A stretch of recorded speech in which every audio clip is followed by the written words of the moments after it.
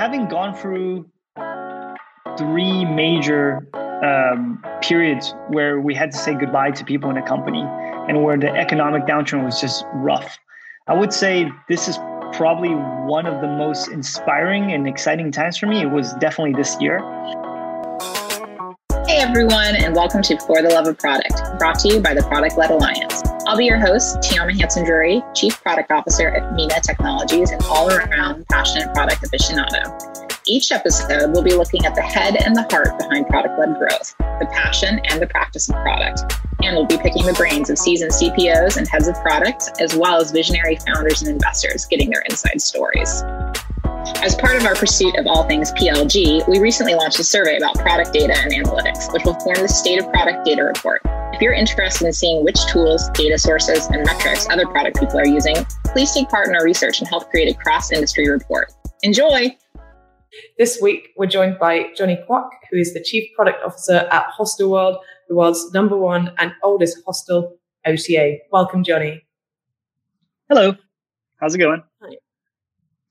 So just to kick things off, can you tell us a bit about your background and your journey to becoming Chief Product Officer at Hostelworld? Yeah, sure. So I'm the Chief Product Officer at Hostelworld.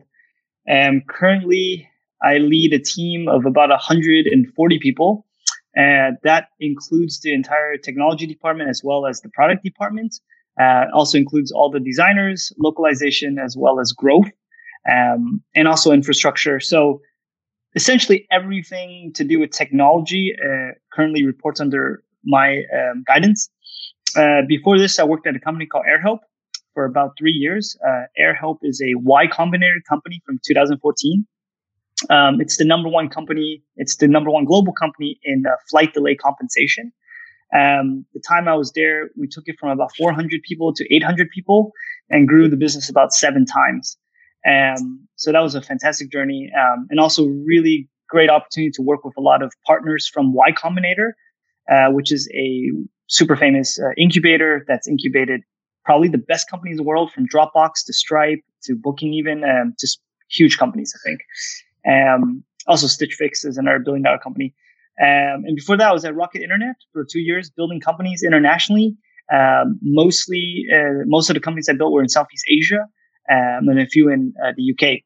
Before that, I worked in online dating at Match.com, the biggest dating company in the world. They own Tinder, they own OkCupid, they own pretty much every dating site that you've ever heard of. And before that, I came from a fashion and design background. So I was a UI designer for a long time, but back then we called them web designers and art directors. And so that terminology has changed quite a bit. So that's kind of aged me. And that's pretty much it. Cool, thank you. Quite an interesting journey. Lots of exciting companies there. So you've got what some might consider a slightly unusual approach to product management. No backlog, no to-dos, no big planning exercises. Can you tell us a bit about why you've adopted this non-typical approach? I think, and they're actually all really similar. I would say that I do believe in planning exercises, just not huge involved ones. And I'll go into that in a bit. So the no backlog, no to-dos, it's the same thing. I think with backlogs, it's essentially a very long list of to-dos that you don't want to do today. So it's the do later bucket, or can't do now, but will do later kind of thing. And I think the idea that a lot of companies have is that you would build a product and then you would build a very strong backlog. So a backlog with a ton of great ideas that will bring impact as long as you get a chance to get to them. Now, I'm almost certain when I say this, that is never, ever, ever, ever the case. Like, it is near impossible to have a product and then have a backlog and really go, every item in there is worth X. So all we have to do is do X and we'll get Y impact. That's just never the case. If that was the case, building a company and growing a company would be so easy. You essentially just work on your backlog and you have this amazing company.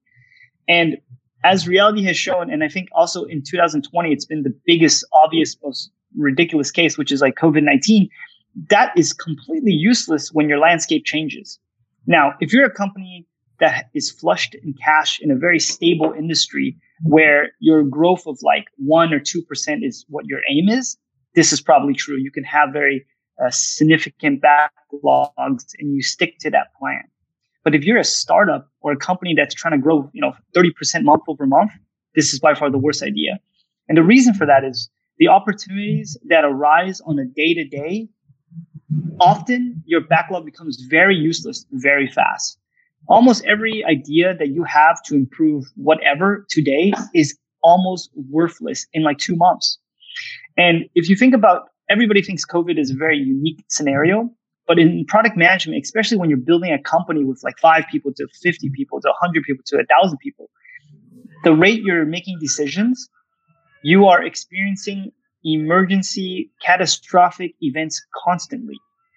If you look at any unicorn that currently exists, from Uber to Lyft to Stripe to anything, if you look at their history, they have experienced multiple catastrophic scenarios and incidents. People just forget about them because they only think about the present day.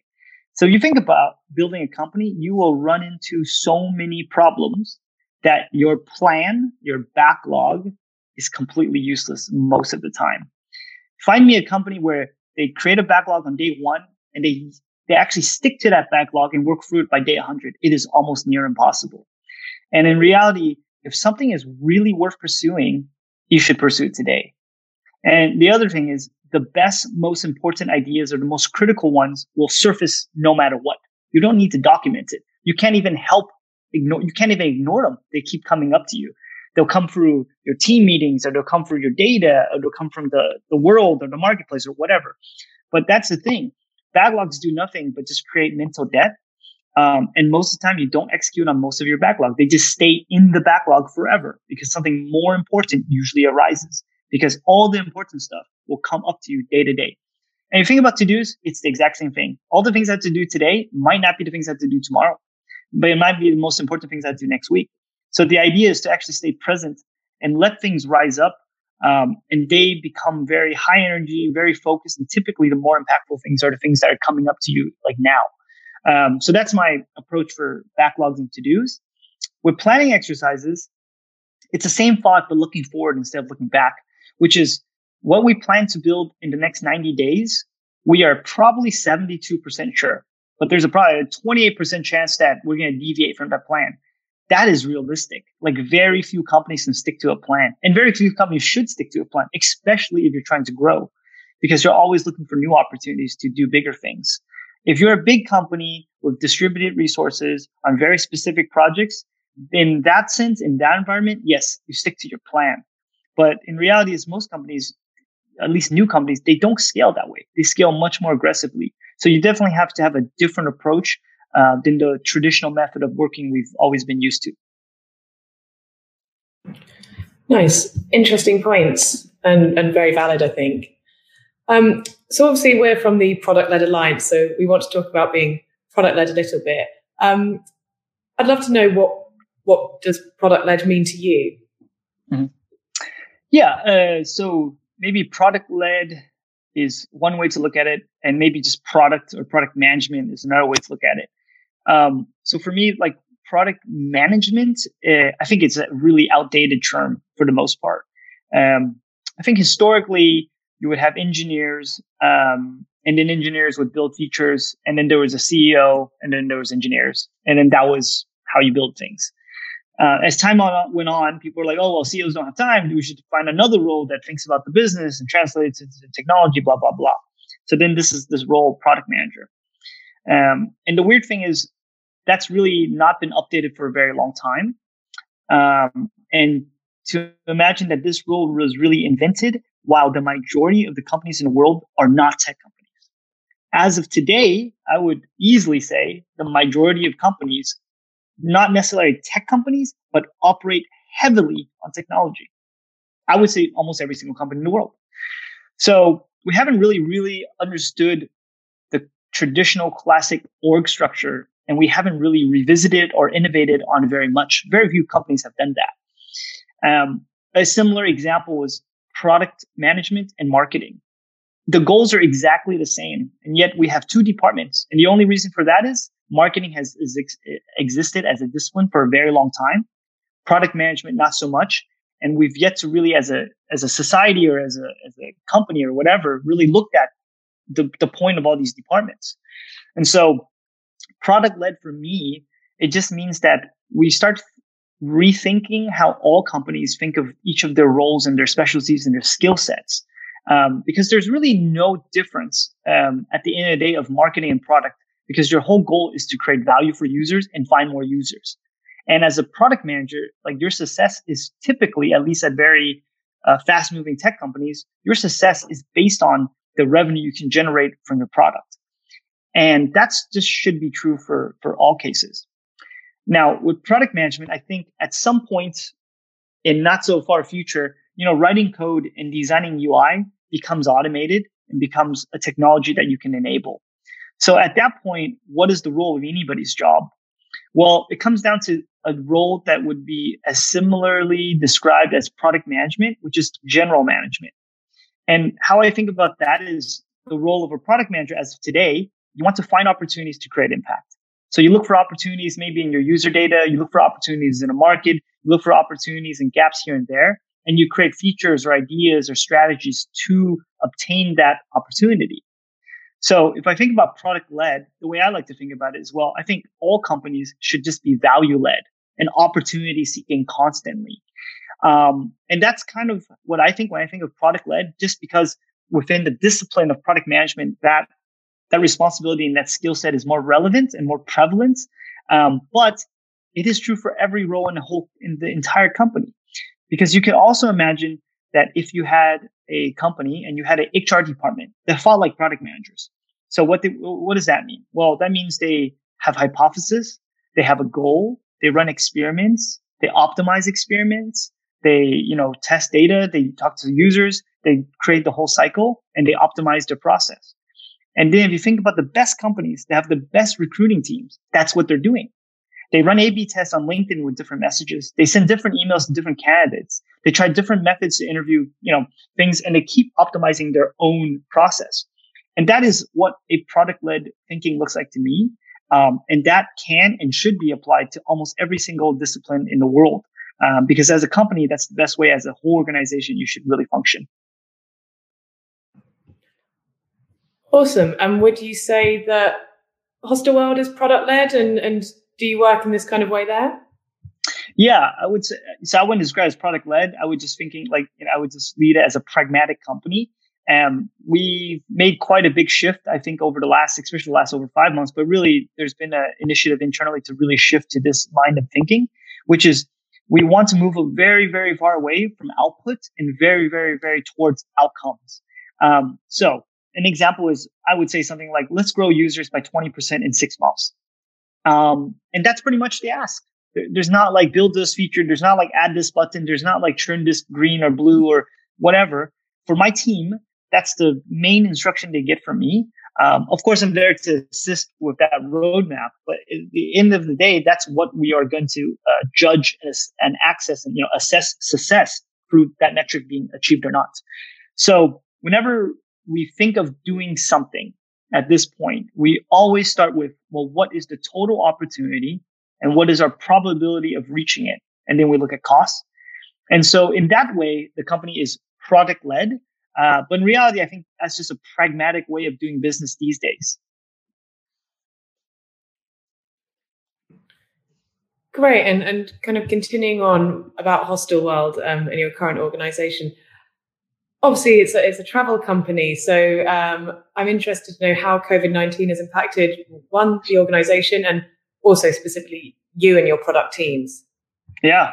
So I think just generally speaking through the entire landscape, you're looking at like negative 90% year over year demand. And I would say that's pretty true when you look at every performance number of every travel company in the world at this point. So for us, it's not so different. So we're a public company. So a lot of this information is actually like publicly available. So we started the year at a very healthy cash position. So we were able to really like weather the storm for a few months. And we're not really a startup in the sense where we're constantly reinvesting every dollar into growth. We're getting into that mode, but we're a 23-year-old tech company that is fairly pragmatic and also very conservative with our cash. And so the reason I was brought on is to actually create that growth and to really think about that next iteration of the company. So with that being said, during this, we've done a pretty impressive thing, which is we've raised more money. And so 3 weeks ago, we actually completed a raise of about 15 million, plus some debt financing. So we're actually at a very healthy cash kind of position as a company. And this is all public news. It's nothing confidential. So for us, we're able to really weather the storm for quite a while. And really now the focus is not so much on COVID-19. It's thinking about, okay, well, what is the iteration of Hostelworld that we're trying to build? And I think COVID-19, in a sense, and it's going to sound very crazy, but in a sense, it is the reset button that we really, really, really needed as a company, but also as an industry. So for us, this has given us a chance to really revisit the value offering that we offer to our users and finding ways where we can do that a lot better. And when you're not inundated by your day-to-day of looking at every single revenue or every customer number, you really get to focus on your fundamentals, right?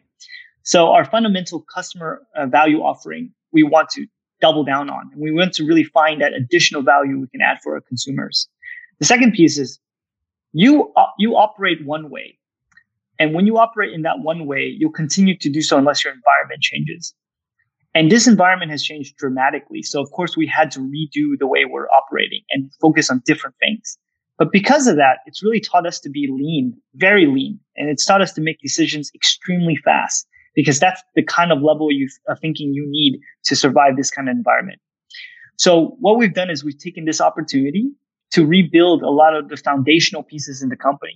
For example, we've taken this chance to gut out a lot of the tech debt, but there's also other kind of debt that exists that companies don't think about. We've had a lot of user experience debt that we're still working through, a lot of design debt, a lot of tech debt, of course, but also a lot of cultural debt that we've inherited. We have a lot of internal processes as a company. Maybe it's one way to get something approved or another way to get a new computer. And all these things, from HR to finance to product to marketing, we just really got to relook at and say, okay, like, how should it be? Because we know this is the way it is because we created these rules, but these rules feel meaningless at this point. So what are the rules we can do away with as a company? So I would say that's the biggest positive impact we've had on the company, is that we really had a chance to look under the hood and go, why do we do any of this? And just revisit every decision, every process. Oh, it's nice to hear that it's not all been doom and gloom then. Cool. So you've created a YouTube channel with tips and tricks for aspiring product managers as well as those looking to advance in their career. Can you tell us a bit about why you've created this channel, and also what, in your opinion, are the common barriers for progression for product managers? Yeah, sure. So the reason I created, because I had a desire last year to start thinking about my much older age. And one of the kind of things you'll see about people who actually really take their kind of personal life seriously is that they start investing in companies and they start doing this kind of stuff. And so I made a little self note that, okay, well, Johnny, you work in tech, you understand startups, you understand product, you understand a lot of these key mechanics. So why is it that you're not a good investor? Why is it that you're not investing in good startups? Why are you not picking good companies? So with this being said, I said, okay, well, either A, I go find a bunch of money and start investing in startups, right? Which is very risky, which has a long payback period. Or B, what you could do is start advising startups, because you also can get equity and all this kind of stuff. So for me, I said, well, it feels a bit weird just to go contacting a bunch of startups going, hey, would you need advisory, blah, blah, blah. And so I said, okay, well, why don't I just teach people the way I would do these things? And I hopefully would inspire a bunch of people to start companies, or at least start product management roles. And that would lead into a great stepping point into a startup career, right? So my whole point in doing this is actually just to create a lot of inspiration and motivation for a lot of people growing their careers, but also helping startups really get to that next level. And from there, hopefully the content and the value is good enough that then I would have great relationships, and then I would be able to help startups in a more direct manner. So for me, it's all about inspiring more people to try these kind of things, and just to show how not complicated any of this is. It is not an extremely technical art. It is, I would say, a pragmatic approach to business. And I just typically don't find industries that have very complicated vocabulary and complicated gated kind of communities very good. And I think expressing these kind of ideas, and really it's not about product management, it's just about business and showing how it's very approachable by any kind of person.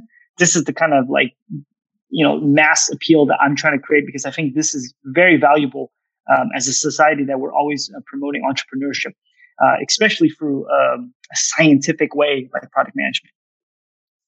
What kind of relationships should ambitious product managers be looking to form internally and externally to help propel their careers?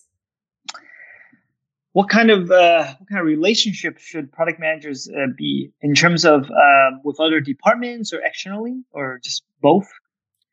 Yeah, both. Like, is who should they be looking to make alliance with internally? Is it people in the C-suite? Is it cross-functional teams? And also outside of their clients, what kind of relationships did you find help propel your career? Yeah, I think like the default answer is probably like depends, but default answers are for lame people. So I think for product managers, it is critically important. And I won't answer the question about which or who or what department you should have strong relationships with, but I will start with this. As a person in a company, the most valuable thing you can probably do for your career is spend the time to understand other people's problems really well and then help them solve it. So if you're a product manager and you start in a new job, your first week, and it doesn't matter what level, from junior to associate to director to VP to CPO, whatever, like your first week, maybe your first month should be spent speaking to people that you're going to be working with and starting with one question. And that question is, what can I help you with? Because what happens there is that you're going to get a list, you're going to get a roadmap for trust. Because once people start telling you the problems that they're experiencing and you're the one who's going to help them solve it, and you end up being the one who solves it, what you've done is literally build a roadmap for trust, for building trust in the company or externally. And once you get to that point, I think trust as a product manager is a very important skill. It allows your ability to influence decisions heavily. So this is what you always want to be indexing on in terms of the metric you want to think about, which is trust. So the relationships you should develop and the kinds of relationship is all around you solving problems for other people. So typically in a product manager position, you might be working with marketing a lot. There's a lot of crossover. Marketing sends the traffic. Product manager turns into sales. This relationship is much better if teams are very closely aligned and constantly thinking about the same problems. But it also means each of the teams really have a lot of visibility on the other person's roadmap and really sharing empathy on that and then combining it where you can. So it always comes down to what kind of problems you can solve for other people. And it's the same approach for sales, for marketing, for finance, for HR, for whatever. And externally, trust me, if you're able to solve a problem for a person that you meet externally, that person will be indebted to you forever. And you can definitely depend on that person to really help you in your career in the long term. And if you think about the best cold emails that salespeople send, it always starts with answering a question. This is probably a problem, and this is probably how we can solve it. Because that's the best sales pitch ever, solving people's problems. So as a product manager, you want to always double click on this and look for problems you can solve for other people. Nice. And if you could go back to the start of your own career, knowing what you know now, what is the number one bit of advice that you'd give yourself? Actually, I was given this advice and I completely ignored it. So I was a designer and I had a really good manager. I was an art director at ad agency. So I was essentially just designing UI. I think that's what we call it these days. Back then we called it art director. And I think that role still exists, but in a different capacity. But yeah, I was essentially a senior UI UX designer. And my boss at the time, the creative director, which we don't have many more of those anymore, apparently. But yeah, creative director was a much more common title at the time. During our feedback, annual feedback, he told me that, your work is good, the designs are great, the details are fine, you really think for all the problems, but you're not strategic enough. And I think as a designer, especially just hearing that kind of feedback, I just thought it was like fluffy BS. I was like, what is strategic? Like, what is strategy? Like, I design cool interfaces that people click on and I make people do things, and like, what is strategy? It doesn't make any sense to me. And yeah, I just ignored it for about like 7 years.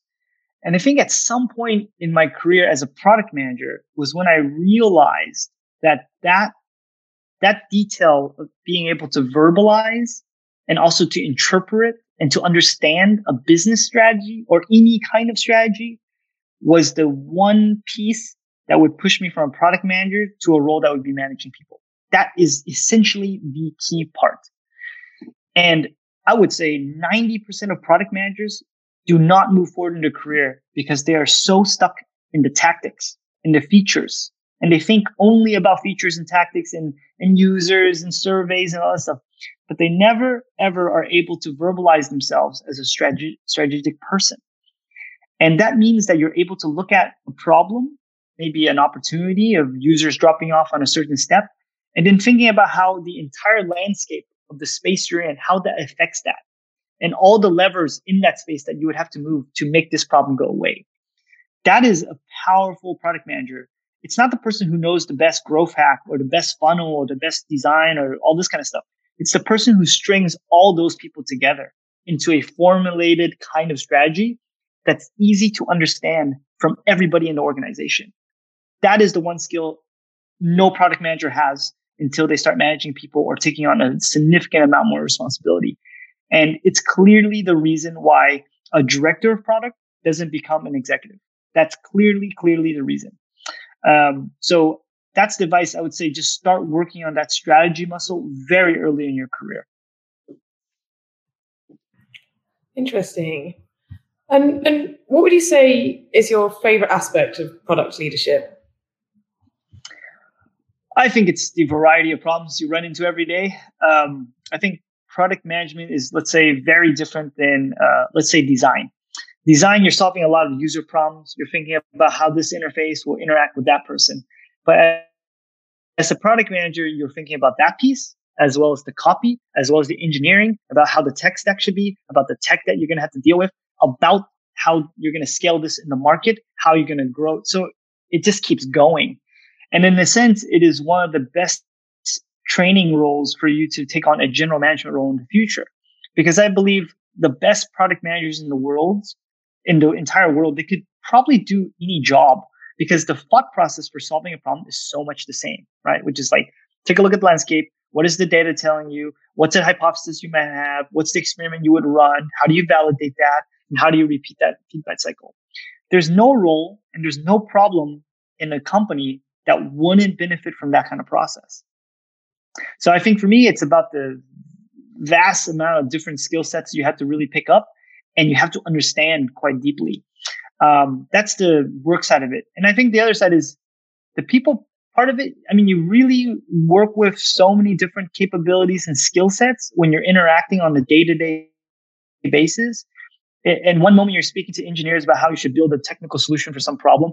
Another one you're negotiating with maybe the finance team to hire more people. And then on the third, maybe you're strategizing about the brand or marketing, and the list goes on and on and on and on. And in reality, that is so damn fun because you never feel cut off from the rest of the company. You never feel cut off as an individual. You're always involved in so many different things and get exposure to that. For me, that is by far the most rewarding thing. Great. And then my final question, I think it might be a tough one because I'm sure you've got many, but what would you rate as your biggest career highlight to date? Having gone through 3 major periods where we had to say goodbye to people in a company and where the economic downturn was just rough, I would say this is probably one of the most inspiring and exciting times for me. It was definitely this year. It's pretty rare that you get to be in the absolute eye of the storm. And I literally mean, it's like a natural disaster level problem.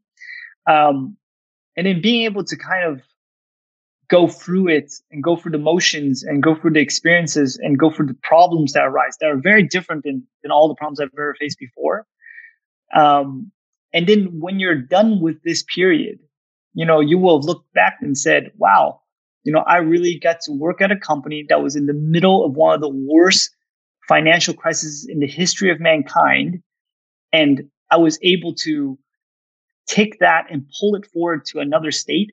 That's by far one of the most impressive stories I'll ever tell in my life. And certainly on a resume, this is probably the coolest thing you could ever write. Because even the first time I ran into running a company where we had to say goodbye to people and we had to cut cost, all this cost cutting and all this kind of stuff.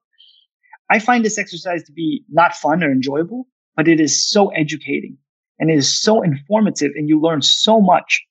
And every time I go through that, I become so much just more wise from that scenario. And this year, this has been more the case than it ever has. So I feel like my personal knowledge and my personal growth has probably increased by 100% easily within 3 months. So for that, I'm actually quite thankful. And when I look back, and probably by the end of my career, I don't know if we'll ever really experience a scenario where it's this bad, especially in the industry I am currently in. So I'm pretty sure I'm going to look back at this and just find this to be one of the most rewarding periods of my life, even if it doesn't work out at the end of the day, because you get to go for the experiences, you get to see all the, the emotions and all this stuff, and you get to deal with all of it. And you get to work through it. And at the end of the day, nothing really takes away from that experience.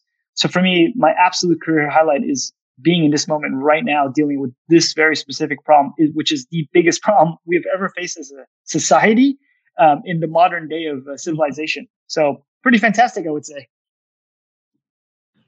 Awesome. It's inspiring how you've found so much positivity in these difficult times. So yeah, hats off to you. Well, that concludes the interview. Thank you so much, Johnny. Really appreciate your insights and your wisdom. So yeah, thank you so much for joining us. Thank you so much. It was a total pleasure. Thanks for listening to the podcast, guys.